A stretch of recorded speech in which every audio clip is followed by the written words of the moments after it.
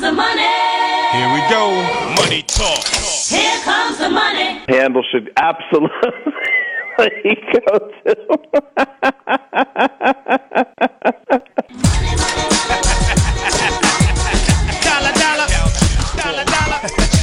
Handle here. It is a Monday morning, June 18th, and time for Moolah Monday with Guy Adami, and so much to talk about. Good morning, Guy. Good morning, Bill. Okay, let's start with the delivery services, retailers, Amazon's, Whole Foods. That was almost a $14 billion deal. As a matter of fact, they're opening a Whole Foods store right across the street from us. Come on. It opens in 5 days. It's outstanding news. Yes. And so let's talk about these e-commerce companies buying into the big retailers.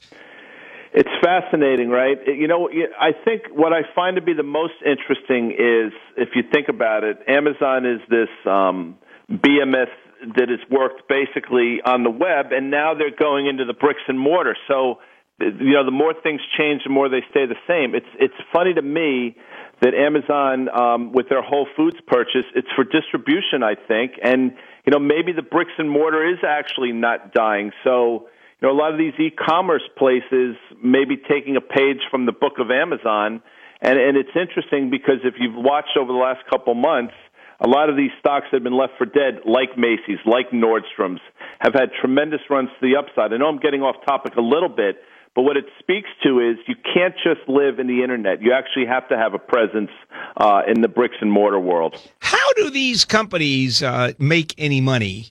I don't understand. I know how Amazon makes money, but you know, you can lose money, and you can lose money in volume. Here is the Amazon delivering food. The food industry is tiny percentage. I mean, the margin is infinitesimal. Razor thin.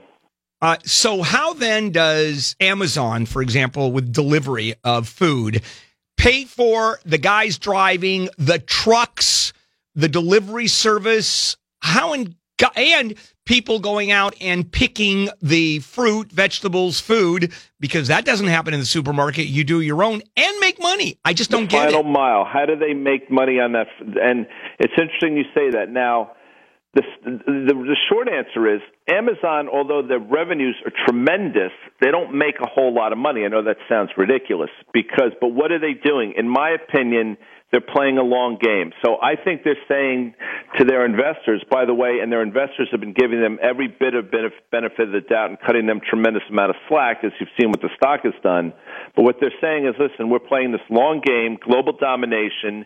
At a certain point, we can turn the thermostat up. We can go to 11, to quote Spinal Tap, and we can make margins which are infinitesimal. We can bring them to a level that instead of being unprofitable, we are remarkably profitable. So what I think the Amazon game is, get as many people, get as many businesses under the umbrella as humanly possible, and then turn the dial. And I think that's what they're doing. Not unlike what Netflix is doing, by the way, who spends a tremendous amount of money, still doesn't make all that much money, but they're playing an end game as well of world domination. So the investors out there have to ask themselves the following question. Will they be successful? Will they be able to get as many users as possible and then turn that knob in order to make money hand over fist? And that's really what the game is all about. So in Amazon's case, and I had read this and talked to the financial people, is it didn't make money while they were getting market share until Jeff Bezos woke up one day and said, today's the day. Today's the day. And all of a sudden, boom, you've got a profit company. And Netflix, as you talk about Netflix, how many customers does Netflix have around the world? How many? That's a great question. Couple of hundred, maybe a couple of 100 million? I think it's north of 100 million now. It's a ridiculous number, and their U.S. growth continues to astound, and their international growth is off the charts. So you say what you want about Netflix and their content, and they're spending money and they're burning money, but people sign up in droves. And as much as people say there's competition out there in the form of Hulu, and I said this on Jennifer's show earlier today, nobody talks about Huluing and chilling. It's all about Netflix and chill. So when your product becomes a verb, you're in a very good shape. Yeah, for sure. And Netflix says 100 million customers. So the product goes up $1 a month. Okay. Yeah. Who cares about $1 a month? Okay. And all of a sudden, that's $100 million a month. It just by raising prices. It's that old thing about, if you put a frog in a pot of water and slowly turn up the temperature, the frog ain't going anywhere. And That's the same thing with raising prices. If you slowly raise prices, Bill Handel doesn't notice $1 here, $1 there. And I think that's exactly what Netflix is doing, not to call you a frog. Oh, no, please do. And that's a compliment in my world. Nice analogy, though. It's a very good analogy. Let's go ahead and take a break and come back and talk about paying off your student loans as soon as possible. As soon as possible. Okay, well, here's why, and Guy will tell you all about that. Thank you. Oh, yes, absolutely. Yeah, this is KFI. When I was a young boy, I thought that school was free. I tried to make some money just to buy some decent socks. Forgot about my loans, and now I live inside a box. Okay. Yeah, why not? That's timing, right? I keep on interrupting the song. All right, Guy Adami is back with us for Moolah Monday. And Guy, the next... Did I just hang up on Guy? No, I did. Are we redialing him? Did I press a button that was wrong? I have no idea. So I don't know where the hell Guy is. So now I can make fun of him. All right. So let me go on and until he comes back, and I will do the segment. All right. Start paying off your student loans as soon as possible, even before graduation. And Guy will tell you all about that when he comes back. Also, online shopping can be a mindful of scams. Here's how to protect yourself. I'll tell you after asking Guy Adami how that works. I love radio. Don't you love live radio? And I want to ask him about the fear of a trade war, how it's straining the global economy. And as I explain it to you, I'm waiting for Guy Adami to explain it to me.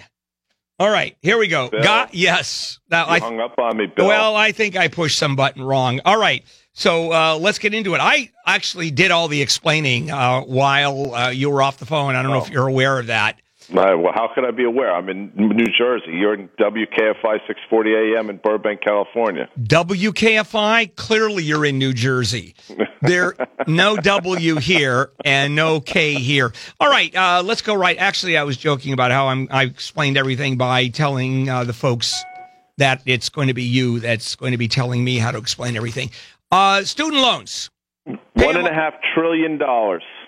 That's enough to break the economy, isn't it? That is the economy. I think it is. I mean, it's talk about a ticking time bomb. Yeah, it's a significant number. And listen, I think the average amount of money people owe is somewhere between $35,000 and $40,000 ish. Women owe more than men, but there are probably more women in school than men. But the reality is, and we'll talk about how you should sort of get around this or expedite the process, but if the consumer is 70% of the U.S. economy, and if there's all that kind of student loan debt out there, if people are just paying money to service their debt and they can't spend it on their Starbucks coffee, this is something that potentially could really hamstring the economy, and people have talked about that. So that's one problem. The other problem is just untenable. It's unsustainable. It is a significant issue and something that people don't want to talk about, but it's something that's clearly out there. All right, but it has a lot to do with the default rate, doesn't it? Is the default rate climbing? It's slowly climbing, and that makes sense if you think about it, because wage growth isn't there to support it. I can't speak to what the default rate was and where it's going to be, but let me tell you something. If interest rates continue to tick higher, and if it becomes more and more difficult to service the interest on these loans, then by definition the default rate's going to climb, and that's not good for anybody. So how do you pay them off? Just how do you pay them off sooner? Obviously, high interest loan debts and high interest. I'm assuming that the loans themselves are reasonably high interest rates. How do you do it? How do you pay them off? You say to yourself, well, first of all, there's a grace period between when you graduate and when you have to start paying. Pay money during that grace period, number one. It's typically 6 months. So start early is my first suggestion. My second suggestion is add principal to each payment. So let's say, for example, you're paying $250 a month, and that's just a number I made up. If you can somehow afford to pay $300 and that extra $50 is principal, you'll be shocked by how quickly the duration of the loan gets sort of whittled away. So add principal payments to the extent you can. And by the way, you can, because you know and I know we waste an inordinate amount of money in our everyday lives on things we really don't need. Starbucks comes to mind. Yeah, that seems to be the end-all, be-all, where that's the single most uttered phrase when you're talking about saving money is don't Starbucks it.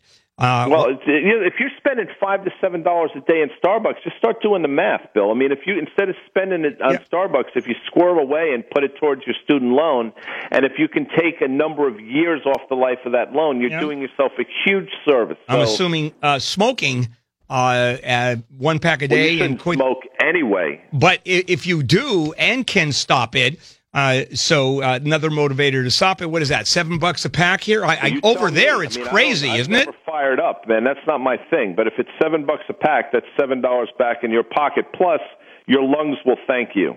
Exactly. All right, let's quickly shift gears here and talk about let's talk about the trade war and what it's going to do. And we're already into it, aren't we? We're into it. Obviously, the rhetoric continues to get ramped up. The president made comments late last week. China made comments in kind. Listen, I don't know if we're getting ripped off by the Chinese. I have no idea. My sense is we probably are. But I said this to you last week, and I'll say it again. Just because there's a trade deficit, by definition, doesn't mean you're getting ripped off. And I understand the thing about the dentist. So, right. But with that said, look, this rhetoric is going to continue to get ratcheted up. And I think, in my opinion, President Trump's real reason for trying to make peace in North Korea is to turn up the heat on the Chinese. That's just my view. So if he can go and say, listen, I just created a peaceful Korean peninsula, and no longer need to worry about these folks. Oh, and by the way, there's going to be free trade, so cut it out on the tariffs and cut ripping us off. I think he's going to force their hand. So I think that's really the whole end game. And I hope it is. Whole North Korean thing. I hope it is, because he's the only president we've had that has balls to confront China. Are you allowed to say that on radio? No. I guess you are. No, absolutely not. That. In the meantime, I would have said cojones or huevos or something along those lines. But yeah, that's which is it's a euphemism for balls. In the meantime, which I'm not allowed to say, right? But I don't know, Bill. You're in the Radio Hall of Fame, not me. Matter of fact, I talk about balls there.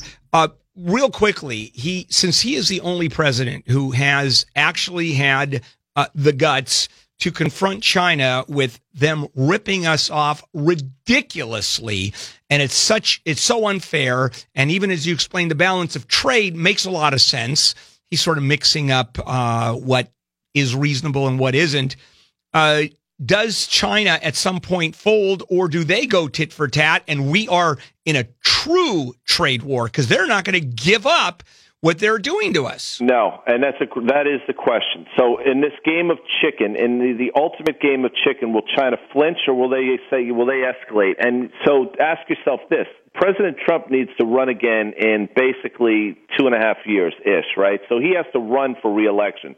President Xi does not. So you know what? Quite frankly, if there's a position of strength politically, it's in the hands of the Chinese. So I think they can escalate, absolutely. And I think if they're playing the ultimate long game, they can absolutely escalate and raise tension. So I think in the short term, there could be some pain here because, as you know, and as President Trump has proven, and he ran on it, he's not going to back down. So if the rhetoric gets ratcheted up from the Chinese, you can rest assured it'll get ratcheted up here. So I think in terms of the markets, I think that's something the market should be concerned about. And at least for today, with the Dow down about 165 points, it is. All right, Guy, thank you. We'll talk again next week. And nobody's got bigger huevos than you, Bill. All right, thank you. Oh, that's so sweet. You're right. Big ones, brass ones. All right.